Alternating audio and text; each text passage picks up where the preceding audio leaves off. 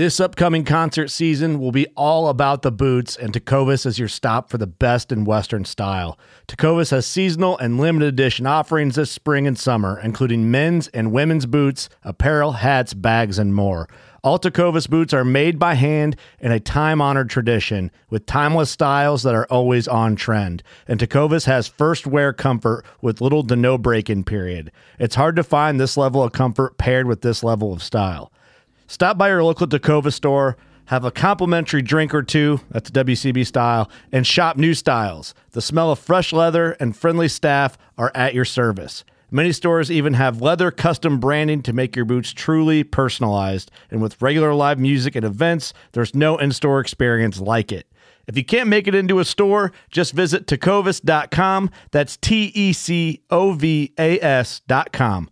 They offer free shipping on all boots, as well as free returns and exchanges, and ship right to your door. Go to tecovas.com and find your new favorite pair of boots today. Fishing like a local isn't just about catching fish. It's about connecting with the environment and the people who call it home. It's about hearing the stories and traditions that have been passed down for generations and sharing unforgettable moments with the people you meet along the way. Fishing like a local is having an experience that stays with you forever. And with Fishing Booker, you can experience it too, no matter where you are. Discover your next adventure on Fishing Booker. Welcome to the Whitetail Legacy Podcast. And we get the back view of him. And I mean, it's just a mega. 52 yards is a long shot. Magnum PI, what we named him. No idea. Just a magnum. Yeah, just a magnum. Come on, Cam last year, we said probably 150, mid 150. Yeah. Same doe from the morning come out with that 9-pointer. Here steps out this 90-inch 8-pointer. You're like, I'm like, okay, well, there's still a buck back there grunting. Yeah. And then out steps like another 90-inch 8-pointer. I'm like, all right. Yeah. Bro. Yeah. Bro. Yeah. You're like, I'm like, deer, right there. Yeah, like and he's 30 already yards. 30 yards. Yeah. He was literally 5 yards from the base of the tree. Could have been, had a buck down at 1:40 in the afternoon, back there deep on public. 3 does come out pretty early. It was like 245, 24 yards shot, sent the combat veteran, and I tell you what, man, dude, it just smoked. We always get so jacked up when the other person kills. It's just almost like we got it done. Yeah. And when you killed that doe, I was like, hell yeah, man. And we come down here to Missouri. I asked Comey one more time. I'm like, is it a good buck? And he goes, yeah, real good, solid buck. I'm like, all right, boom. And the deer just drops. Sure. Super special to me. Whitetail Legacy Podcast, bringing you back to the hunt and leaving a legacy.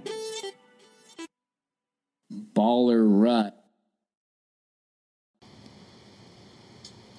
Welcome to the Whitetail Legacy Podcast, coming in your ear holes, 200 episodes deep in those things. Did you just say 200 like we actually know what episode number we're on for one time? Yeah, 200 episodes deep in the ear holes, coming at you. Number 200, and me and Homie are going to come at you together tonight. I'm laid out on the new love seat in the studio, out here making love to myself on this thing. Thing is fire. Jeez. Homie's down in the dungeon. Yes. Homie's been putting a hell of a grind in recording these episodes. Been having to be at work at 3:30, so he's been out here really putting in some work, getting this stuff made up. The series is coming, guys, that we've been hitting, and it's solid. That's what I'm gonna say. I'm really happy with how it's turning out. Been putting a lot of back end work on that, so these episodes have been coming out live. So this week, we've been getting a lot. I think we got like 13 trail cam pictures today. We've been getting a lot of pictures, guys talking. Everybody's pulling cams, getting excited for season. Had a couple about how to hunt a nocturnal buck.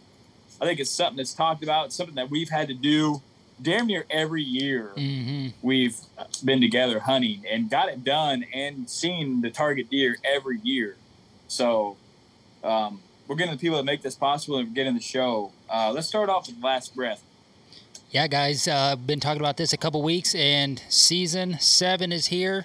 We're going to kick it off this Saturday morning with Garrett's elk trip out to Colorado last year. And did I say elk? Okay.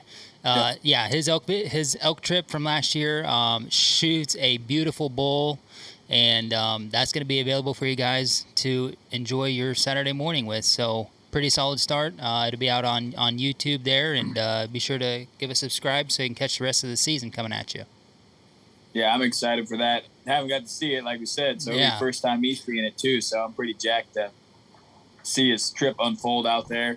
We got to see a few Snapchats, but nothing really major. Yep, and he did a little Last Breath Live that they put out last year when he was actually out there, and other than that, man, it's going to be all fresh. Yep. All right, I got Exodus. Exodus Trail Cam tip of the week, guys.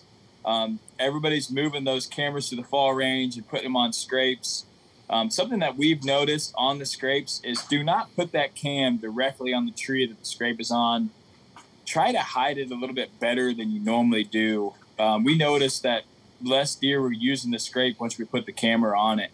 I don't know if that's something that a lot of people have noticed, but I know like Moose, he elevates his on scrapes and shoots them down like on the opposite tree. I think that's an excellent idea where that deer has no idea there's anything there that's different. He's going into that scrape. We moved the cam back away from the scrape and got way more pictures than we did when it was actually directly on the tree that the scrape was on. So I think that's an excellent tip, you guys. You're going to be moving your cam, so try to think of how you could maybe hide that cam a little bit better so those deer aren't pinpointing that camera. And Black Rifle, guys, code Whitetail Legacy gets you 20% off.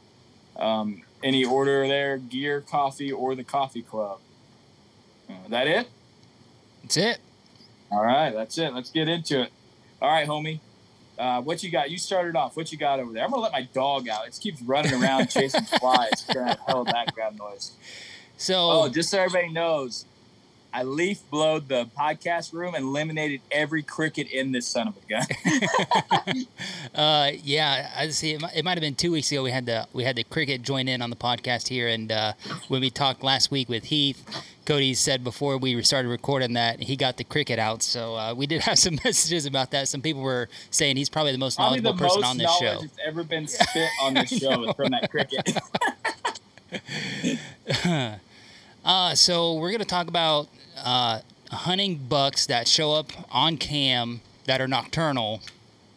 And we have, a handful of bucks every year, whether it's on public or private, that we got to go after. And we haven't yet to see them in daylight as far as being on cam when season rolls around. In Hardhorn, I mean, we'll get them in velvet in daylight, and that's nothing. I feel like that's not an accomplishment there, but getting them in daylight in Hardhorn after that September 15th, cutoff, we'll say, I feel like then you got a really good shot of, trying to get on that deer and get him daylight on your property. So, but if you don't have that buck on in daylight up to season, like you're just going to have to really go over some things and hunt when the odds are in your favor. And what I kind of like to do is put a cutoff of like 3 hours after sunset is like when I would say he's nocturnal when he's on cam. If he's showing up within that 3 hour of sunset range, I feel like he's close and we got a pretty good shot at him. And we had that video last year, I think. Yeah, video last year of Westside at 3 a.m. until 3:30 of just straight continuous video, and he moved about 4 feet, and it was like October 12th. And he just was sitting there eating this bush. He was standing. He was eating this bush, literally doing nothing.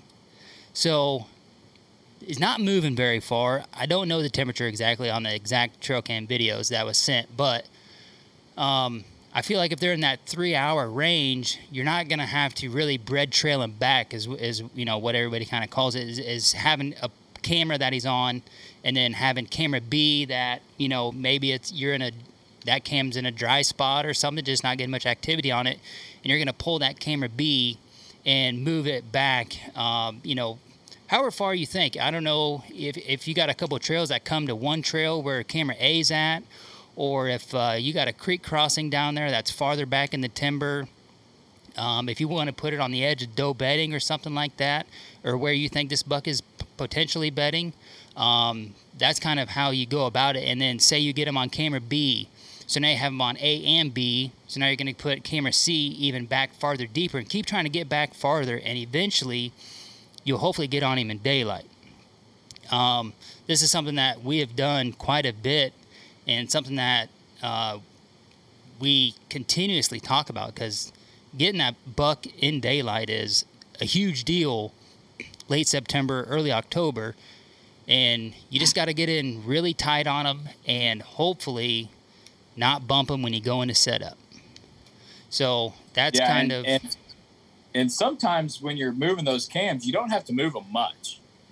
Like Magnum, we had 3 a.m., 12 p.m., 9 p.m., and then 100 yards away, we had him 9 in the morning, daylight. Right. So a lot of people think, man, this, every deer is a little bit different. That's what everybody says, but you kind of got to shotgun pattern some cams in that area if you're serious about this buck. And that's the best way I think to do it. It's kind of put them, you kind of got a direction of travel on the one cam that you keep getting them on nocturnal. That kind of just shotgun pattern some behind there. Maybe it's on a straight. Maybe, like you said, it's a creek crossing. Maybe it's a pinch. Maybe it's a couple of trails coming together. And hopefully you can get that buck going back. But I think it's really hard to decide whether that buck is, I'm close to him, or he's a mile away. Like, there's a really hard line. 'Cause we've seen where bucks have been, hitting scrapes at nighttime on field edges. Mm-hmm. I feel like that's something that we need to talk about.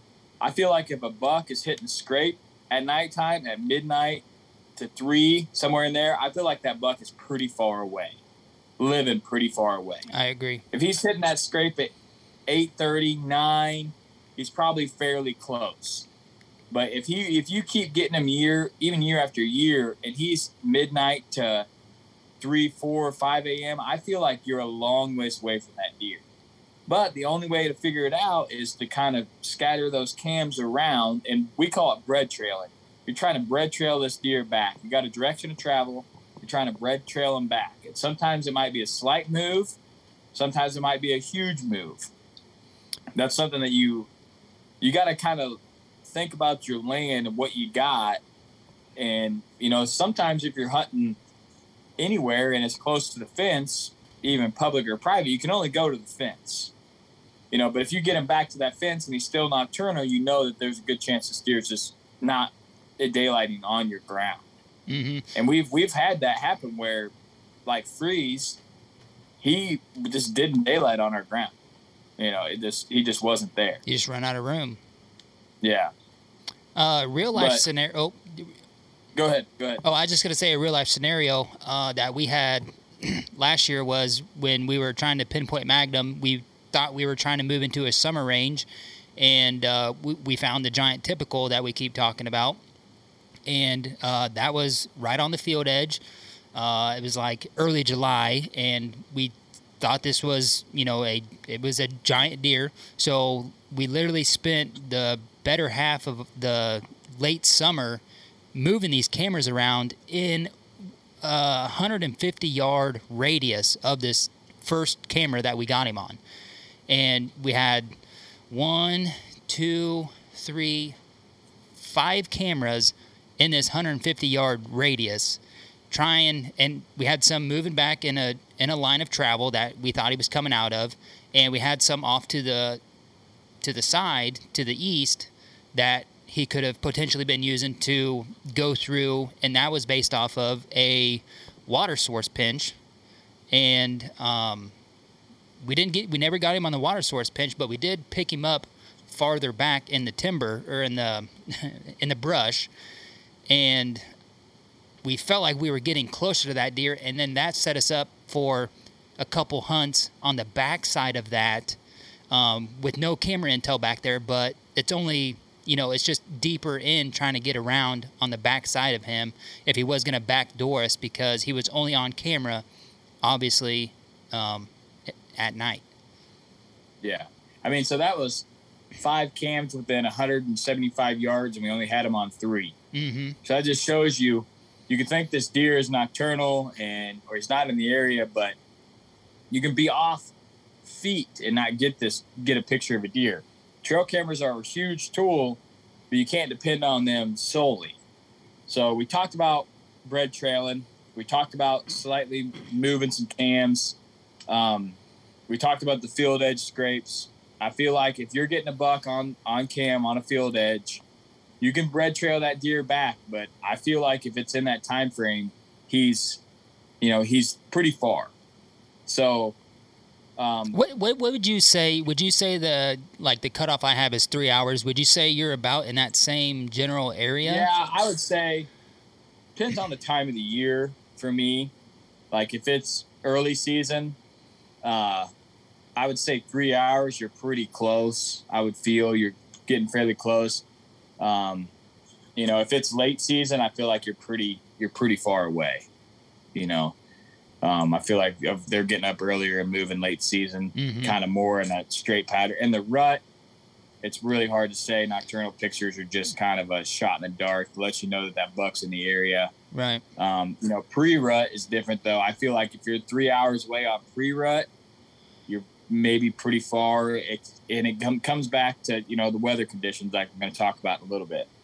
But so we talked about, we want to talk about some things that you can do to have an opportunity at this deer that we do and been successful for. But first, we want to talk about the number one thing that you have to decide. And you have to decide if this deer is big enough or cool enough or important enough for you to target him. If you got all your resources on this deer and he's nocturnal and you got no daylight pictures of him, you could literally never see this deer. Like it could be a one-time deal. You come through and you never see him again. So you have to decide what you're going to do. And we've heard stories just like the giant from Ohio last year had a couple of nighttime pictures of him and then end up killing him in the rut, just going in there on a whim.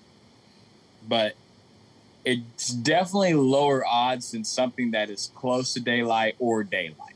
You still got to get in there and make a move. Deer still got to be there, but I feel like your chances are way lower. So that's something you need to decide early. You only get so many days to hunt. You got to decide, am I going to hunt this deer or I'm going to try to find something different or go after a different buck? Would you say that's like the number one choice you got to make? Yeah, because, we've all had deer like this that, we get a giant buck in the, whether it's pre-rut or rut that we get on camera at 2 a.m. and then all of a sudden that deer's on top of your mind. And yeah, he was on that property right in front of that camera, but just like you said, your chances are really low. And crazy shit does happen out there. Don't get me wrong there, but after about the 5th hunt, you're going to feel like you're starting to maybe waste some hunts because you only get November 13th one time a year. Regardless if it's 80 degrees or 35, you only get one time. You only get one day a year, man. And I know last year we started off with a couple really good hunts, and we had some bucks on the fringe of daylight. Like that camera's in like the gray mode. It's not black, but it's not daylight. And we started off with really good hunts that were high odds. And after a couple times of not being successful, you're like, okay, we need to switch it up or something. And that's something that can, that's where the mental side of hunting comes in that I really embraced the last 4 years is trying to just stick to a game plan and endure the grind, as everybody says. So just got to weigh it out, man, because them days fly by. Yeah, you don't want to be going in on a giant on a whim when you know that this pinch back here is solid this time of year. Yeah. It's a decision that you have to make. But though the nocturnal bucks, I think that is literally one of the hardest bucks to kill. Like a traveling buck, it's hard to kill. Like a deer that has a giant home range, it's hard to kill. But if you're in a high pressure area, on public or even high pressure private where your neighbors hunt a lot, you're in there with other guys hunting, and you got a deer that's just pretty much 100% nocturnal, it's really going to be really hard to kill that deer unless you get in the rut and, something happens crazy or, gun season comes around and more people out there and he starts pushing them. So they're just harder to kill in general, other than a deer that's edging daylight or, is daylight not on a pattern, but it's just daylight every now and then. You got a couple pictures of them of the year in daylight in an area. You can use that intel.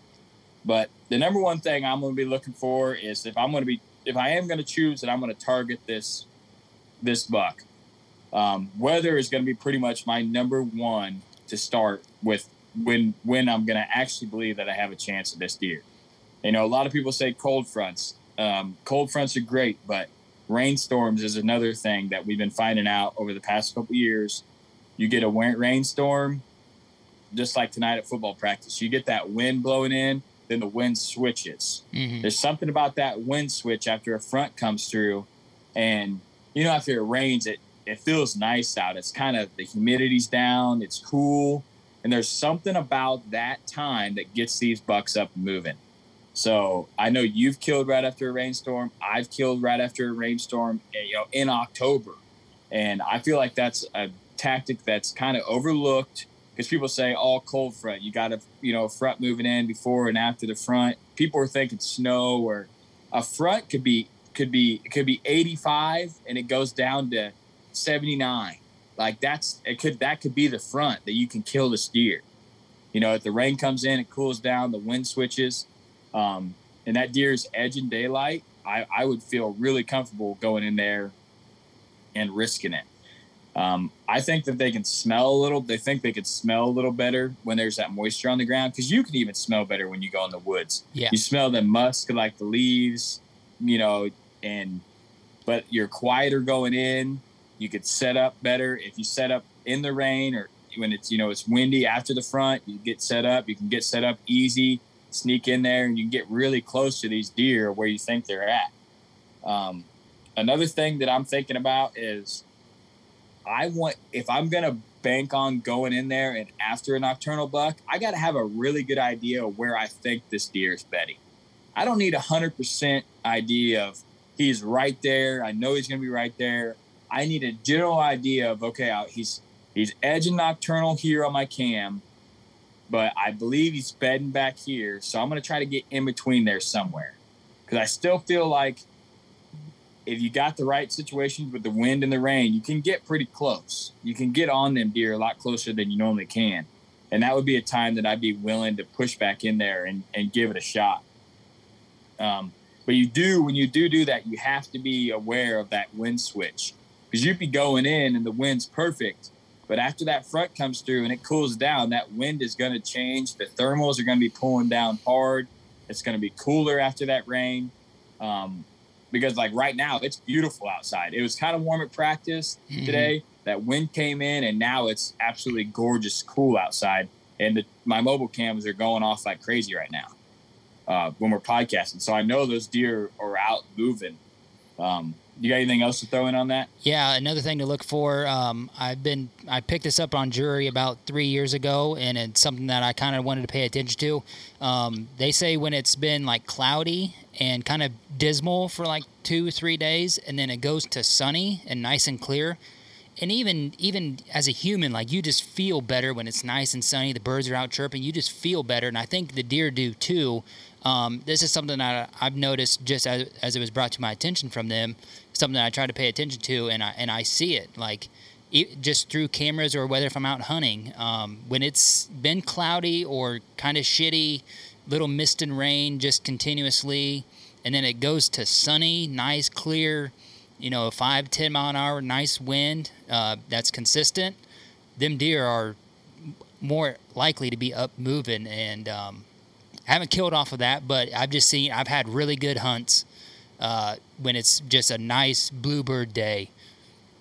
I think that's with everything. I know that when I'm dove hunting, and it's kind of rainy and nasty a couple of days, and you get that first nice day, the birds just fly incredible, you know? And I'm the same with you. I feel like there's something to that too, where there's actual have some low pressure, foggy, nasty days, and then you get that first bluebird day, the pressure rises.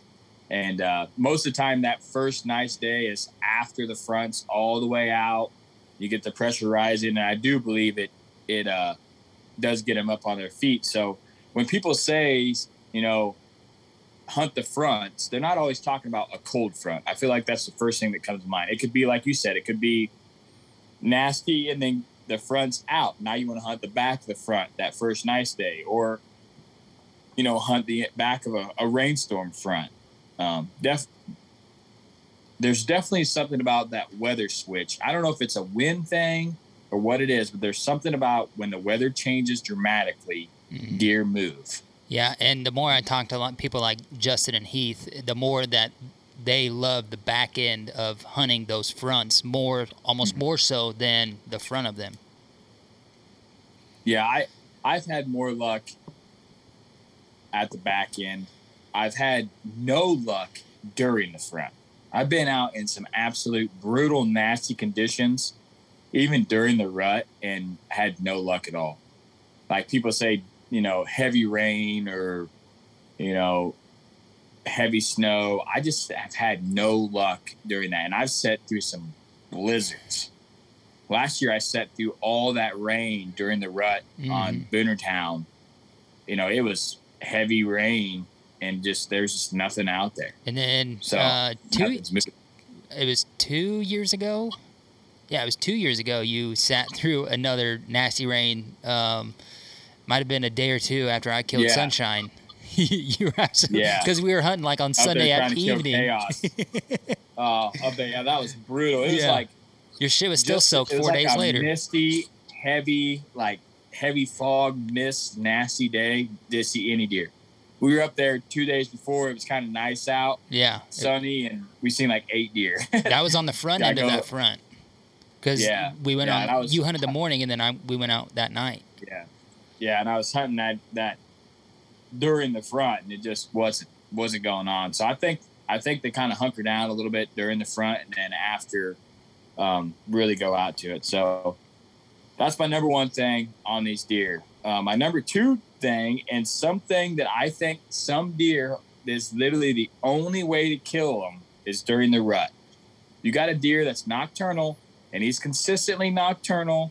It don't have to be every day. It could be every third day, every fourth day. You know, if he's consistently on your cams in an area, and it is the rut, you have a good chance to kill that deer. In my mind, you have a good chance to see that deer. He might be nocturnal, but you're not getting him moving all the time. And all it takes is a doe to drag him. Those does don't bed, you know, during the rut like the bucks like to do, you know, in October. They're up and moving. So just like Freeze last year, or Magnum last year, 80 degrees, you know, and if it would not have been the rut, there's no way we would have encountered that deer. The year before, if he wouldn't have been on a doe, there's no way we would have encountered that deer. That deer was nocturnal and did not move a lot during daylight, but he moved an ass load at nighttime because he knew he was safe. Right. Just like Freeze, same thing, another giant. The deer moved a lot at night. We got a lot of nighttime pictures of him working scrapes, moving, edging our stands. Daylight, no pics at all. You know, and you have to find a spot where, like Freeze, we were in a pinch between where he liked to chase does and where he lived, where he liked to be, where we knew the does were over here. We were hunting the center of that. Okay, this is our area. We think we could catch him in the rut. Freeze, we were hunting the pinch where we knew he was living on the neighbors. We were hunting him coming off the neighbors, edging, going into the other neighbors where all the does were. We knew kind of where his edge was. So I feel like you can kill him in the rut, but there's a certain area that deer is going to be comfortable with. And a lot of times it's where you got nighttime pictures of him. He still knows that area. He's still cool with it. And just got to set up and make the best of it. And if you're going to risk it on a nocturnal buck, that is, in my opinion, the best time to risk it and waste a hunt. Because in the rut, if you're out in the woods, I feel like if it's October 5th and you're out in the woods and you got some bucks in the area, but you don't have anything consistent, and then you went November 10th and went to a spot that you knew nothing about, I feel like your odds of killing November 10th are better than October 5th. Even if there's 5 shooters in this area, I still feel like going in November 10th, because you have the odds of bucks moving randomly through there and does moving around longer and more people out there hunting, bumping deer. The odds are just so much higher. And that's why you see so many more deer get killed in that time frame. So if you're going to risk it on a nocturnal buck, save it for the rut. That's, in my opinion, the best time to do it. Now, saying that deer could get killed. We've experienced that. You only get so many hunts at these deer, and then the neighbor could kill them. Another guy in public could kill them, just like Matt last year. Neighbor killed a giant that they were trying to get on. He never seen that. The neighbor never seen that deer. He was in a weird spot on a doe, shouldn't have been there. That was, the first time that dude, wasn't it the first or second time that guy had been out? Yeah. And that stuff happens, and that's a risk you have to take if you do try to wait until the rut, because deer do dumb stuff, You got anything else over there? No, I just want to touch on something you said. Just like knowing if that deer is bedded on your property or not. This is where we would run a trail camera on video mode to get a longer graph of intel to get for us as far as direction travel, where we think he's bedding, get a little, maybe just like you said, we don't need to be 100% sure, but a general quadrant is nice to have. And I feel like if you get 2 to 3 cameras back in the timber deep in the area that you can pick him up on, you're going to have a better idea, and it's going to be a little bit earlier, and to see potentially where he's bedding from. And just like you said, cold fronts there. I'll skip that right now. Go ahead. Yeah, I feel like if you have those cams spread out, like you said, on a video mode, I feel like it's important. If you scouted your ground, you kind of have a general idea where you think he's bedded. If there is kind of an open oak timber, kind of like in Freeze's scenario, we knew he wasn't bedded anywhere close for 400 yards because there's just nowhere for him to safely bed. Right. You could see 200 yards to the woods. It's not a good setup. It's low ground. But when you got onto the neighbor side of the fence, really thick, low brushy ground, up high ridges that he could bed on and feel secure. And if you scout your ground, you can kind of have an idea of, okay, he's coming from this way, it's not too far away. He's bedded back here. Now you have the option of, if the conditions are right, you can throw a hunt on him, or you can move a cam 200 yards in that 200 yards in that direction, throw up a mock scrape, boom, you get him 30 minutes earlier. Now okay, I have a really good feeling he's bedded back here. Mm-hmm. And we tried that on Freeze. We'd make a mock scrape. Remember, we made it like 100 yards further down. Okay, we went past that one. Now we know direction of travel. Direction of travel 100 yards doesn't seem like a lot, but it is huge. It's a massive chunk, because you want to be 30 yards when you kill these deer. Mm-hmm. So if you could take 100 yards off, you're already 100 yards closer to being 30 yards from them. Because I feel like a lot of times early season where we hunt, deer could slip past us at 70 yards and we never know it's there. Yeah. I mean, it's just too thick and there's too much leaves, and something comes in behind you at 70 yards, 80 yards, you don't have a chance to see it. But we don't hunt a lot of field edges. That's something that we don't really do. I don't, like I said, I don't think I've ever killed a buck on a field edge. So it's not something that we do, but gaining that ground, if you want to kill a nocturnal buck, is huge. The more you know about his direction to travel, the better your odds are. But if you get that deer a couple hours, 3 hours after dark, you got the right conditions, and you want to throw a hunt in, I'd see nothing wrong with getting close to where you think that deer is bedding and going in there and hunting.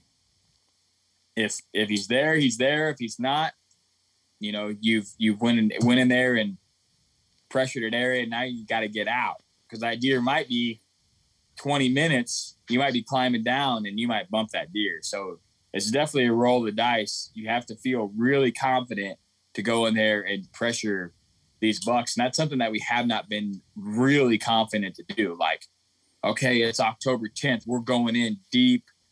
We got a cold front. We're going in right on top of his bed. And because we're always like, well, man, what if we bump him when we get down, you know? So I did that on Sunshine, though. Went right in where, okay, a buck's going to be coming in here bedding in the morning. Went in there, textbook. You know, if he would have been the touch bigger, he'd have been a dead deer. You know? Yeah. And did the same thing in the evening. Okay, he didn't bed here, so what's the obvious next place he bedded? Somewhere up into the property. Let's get up on the north, and we got him coming out of the bed. You were able to take him. You know, so if you can get a visual on the deer, it's so. Like I put that post up, you know, 5 trail cam pictures of one visual sighting working through a property. Yeah. I picked one visual all day. You just learn so much more going seeing that deer. Going back to what you're saying about like bread trailing him back 100 yards, just like you said, it doesn't seem like a lot, but I don't know how far the average hunter sees a big buck while he's hunting. Like, do you see him for 60 yards? Do you see him? You know, obviously it's going to be different about where you're hunting. Most of the time where we hunt, we would see him for 40 to 60 yards on average, I'll say. Yeah. And if you're on your game, you're seeing. Yeah, if you can double that off of a trail camera, like, it's huge. And then plus if you throw a sighting on top of that 100 yards that you gained, so now you're already 150 to 200 yards more on him. Yeah. More in the zone. That trail cam's hunting for you 24/7. You get a picture of him, he's still nocturnal. Well, that's a spot that you obviously thought you might set up at. So you just saved you a hunt by you going back and bread trailing that. No, now you know, okay, I'm close, but I'm not at the spot I need to be. You know, I'm in the area, but I'm not at the spot. Just like, you know, Heath was saying, pick your spot, not your, tree. Right. You got to be in the spot that you need to do it. And so I feel like that's something we're getting better at doing, is having intel before we make a rash move. Decisions. Yeah. Yeah. Shouldn't, I mean, I'm going to say it just because so it's out there, but just get a mobile setup just for this. If you're trying to hunt a nocturnal buck, being mobile is going to increase your odds 1,000%. Yeah. Just because, like, you don't have to go in there and tear a stand down with sticks or move a ladder stand or something. You can literally go in there and, just like you said, especially like when we talked with Jake Bush about hunting early October, go in there and set up 60 yards right off his bed, and then, 20 minutes before shooting time, he gets up and walks right into your lap. So having a mobile setup and getting comfortable with that gear is a big factor to hunting nocturnal buck. Yeah, I believe so too. And a lot of people hear mobile setup and they think they got to spend a ton of money. And I would say buy the best gear that you can and get really good at using it. I mean, there's so many good brands out there that you can use. I've ran Hawk, you ran Lone Wolf. We got some Novix. We got custom gear. We got all kinds of shit, and we're from one spectrum to the other. And it's just what you want to use and the ease of using it. But just buy the best gear you can, whatever you can afford, and make it happen. Like, I mean, I see mobile setups for $200 all the time on Facebook Marketplace, or the Run and Gun, Facebook group, a Millennium Stand and Sticks or something that you can make work. And you don't have to have the best of the best, but if you can afford the best of the best, hell, get the best of the best. Because if it's something that you're going to be trying to do for, the foreseeable future, and I was talking to Nick the other day about why I like hunting the way we do, and it's because it's almost like back in the day when you ground hunted with your dad, and you would move 50 yards and set up and sit there for 3 or 4 hours. You're always in a new spot. You got new scenery.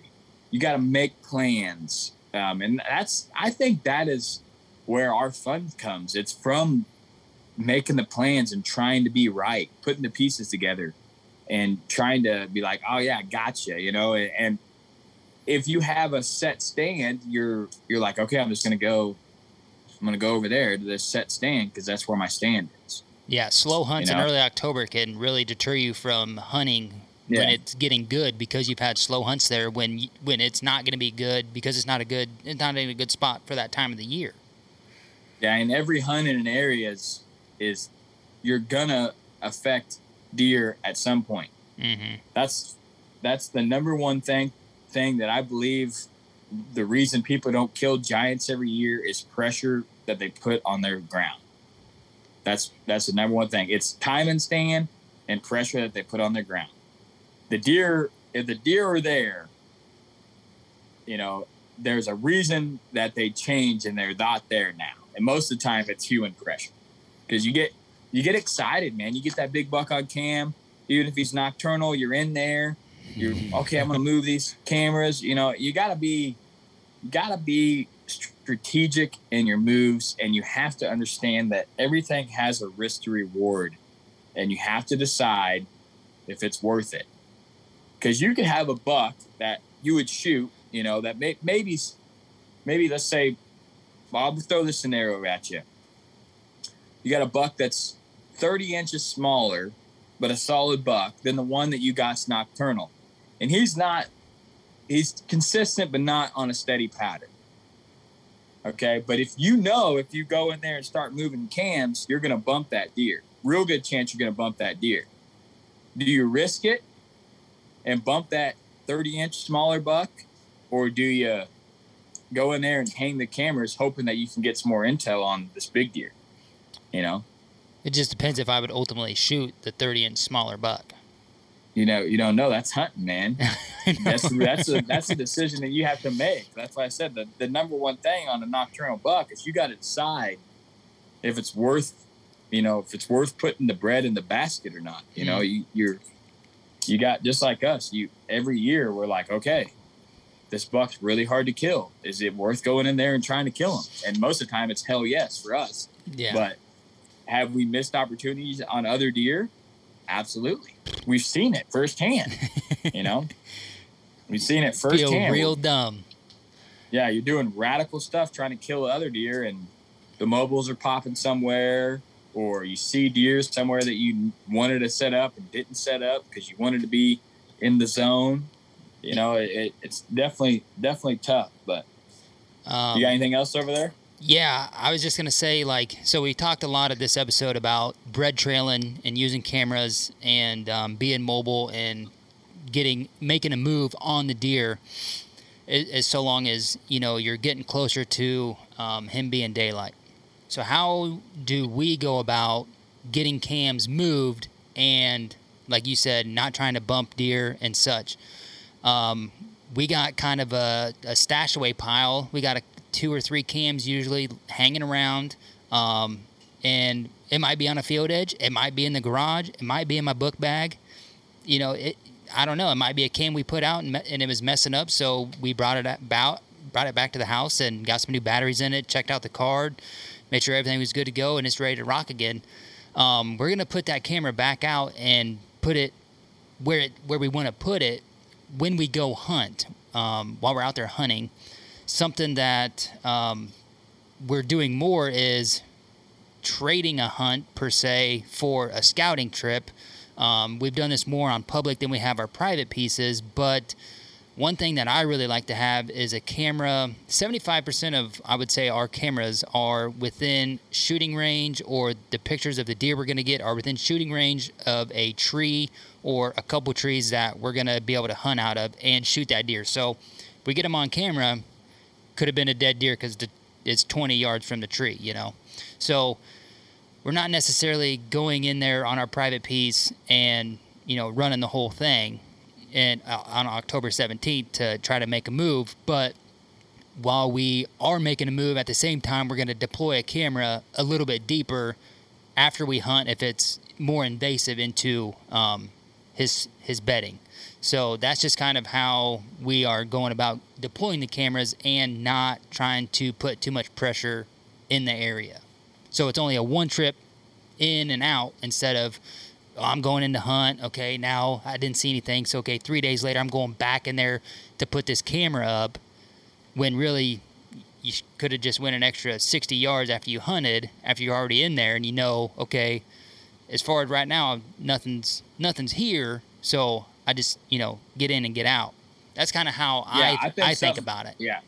I think something that we're getting better at is you don't want to waste an opportunity. So, man, I'm just, you know, I'm going to go hang these cameras in season. We always got to stand on our back when we're moving.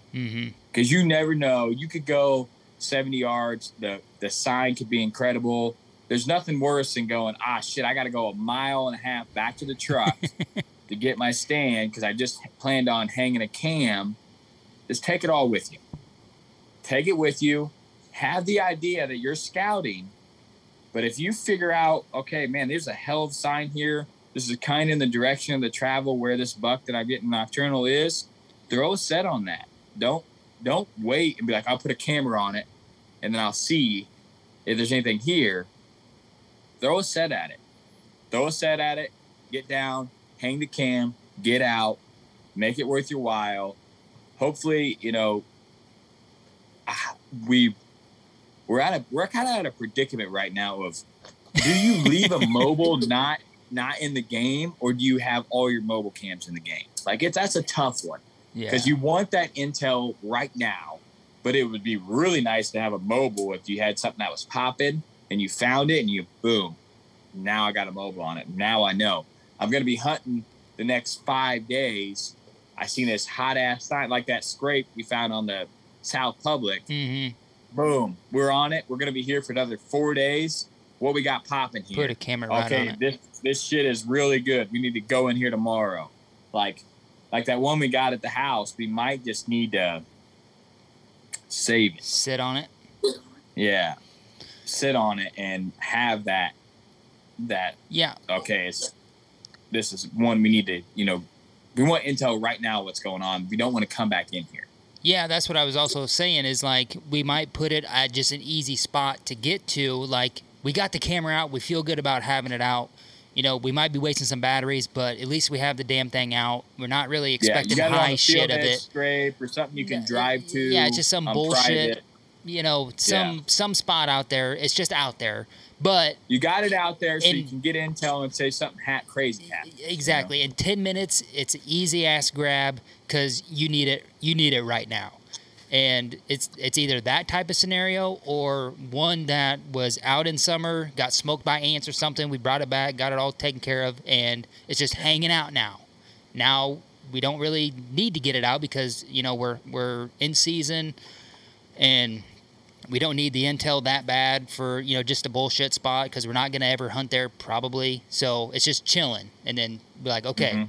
And if I can hear an excuse coming of somebody says, well, I don't, my bag's full, my pack's full, I got my camera shit, or, you know, I got a small bag now, I just run a fanny pack. Just take that camera strap and just tie it around you like you're a tree. I do that all the time. With cams, or, you know, if my bag's full, just run that thing around you and it'll hold.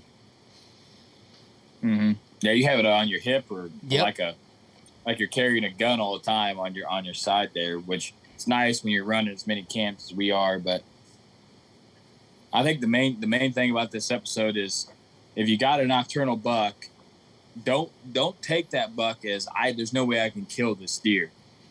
If you really want to kill that deer, put some work in. Maybe that deer is daylight 100 yards away. We've had that happen. It seems impossible, but we've seen it multiple times where that deer, for some reason, is daylight 100 yards from there, but not daylight at all. We got 3 mobiles, like 200 yards away? Shit, I don't know. 100 yards away. Yeah. He's daylight. Never on those 3 mobiles daylight. And so you got 2 of the cameras 60 yards apart on the same trailhead. Like, it's the same trail. They're on one. And he's on there different times. Yeah. I'm just like, where did you go? There's nowhere to go. There's a tree and a cliff. Like, that's all you got to choose from. Yeah. Or the trail. But he's with not the other on camera. there. He went to that camera and turned around and went back or something. Yeah. I don't know. I don't know. See, and that's we know where it's daylight straight north of there, and just crazy and how. But don't bank that deer as, man, he's just nocturnal. I'm not gonna hunt him. But you also got to decide if it's worth it or not. Just put the work in, and you'll figure out if it's worth it or not. And try to wait for those fronts to make a move, and just do the best you can. That's about all I got on that. Yeah. All right. That's it, man. Yeah. Episode all right, 200 guys, is a wrap. Yeah. Episode 200. Huge thank you to everybody that's supporting us. Download numbers have been incredible. You guys are really, really helping us out. If you guys are on iTunes, want to leave us a review, that would be awesome. We'd like to hear from you guys. If you got a buck, trail cam pictures that you want a little help with, maybe bounce around some ideas. We get that all the time. We love it. We love talking whitetail to you guys. Send it to us. We'll go over the scenario with you, and we'll tell you what we would do. Might be wrong, but hell, at least you get a different opinion on someone. And a lot of people are scared to show trail cam pictures, but hell, I ain't going to Virginia or Pennsylvania or Ohio, anywhere to hunt a whitetail. I got big enough ones right here, to hunt. So I wonder how many people sit back and are like, man, this is radical as hell. Yeah. Some shit. Yeah. But, we get, like I said, we got 12 today, like multiple picks. It's just crazy. But it's good to talk to people, bounce back ideas. We do it too. We do it with people that, we look up to as hunting, and we trust their opinion. We send them pics and say, hey man, what's the move here? What do you think? It's just cool to get other people's opinion, but don't be afraid to reach out. We're always here. We appreciate you guys listening, tuning in. We love you guys to death. We cannot wait to release this series that we guys got coming. So definitely. I was to say just a little bit more detail on that is we should start rolling these out the last weekend or the last prime rib day of September.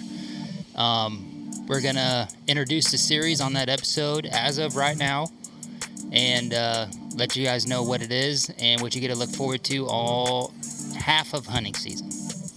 Yeah, and then we also going to release a bombshell in that episode too. Yeah. That a lot of our listeners have no idea that's coming. So 6 people on this green earth.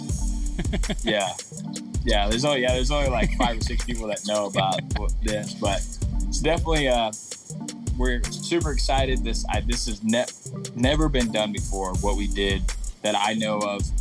We've talked to multiple people, and they're really excited for it because it's hopefully something new and exciting that hasn't been talked about on podcasts a lot.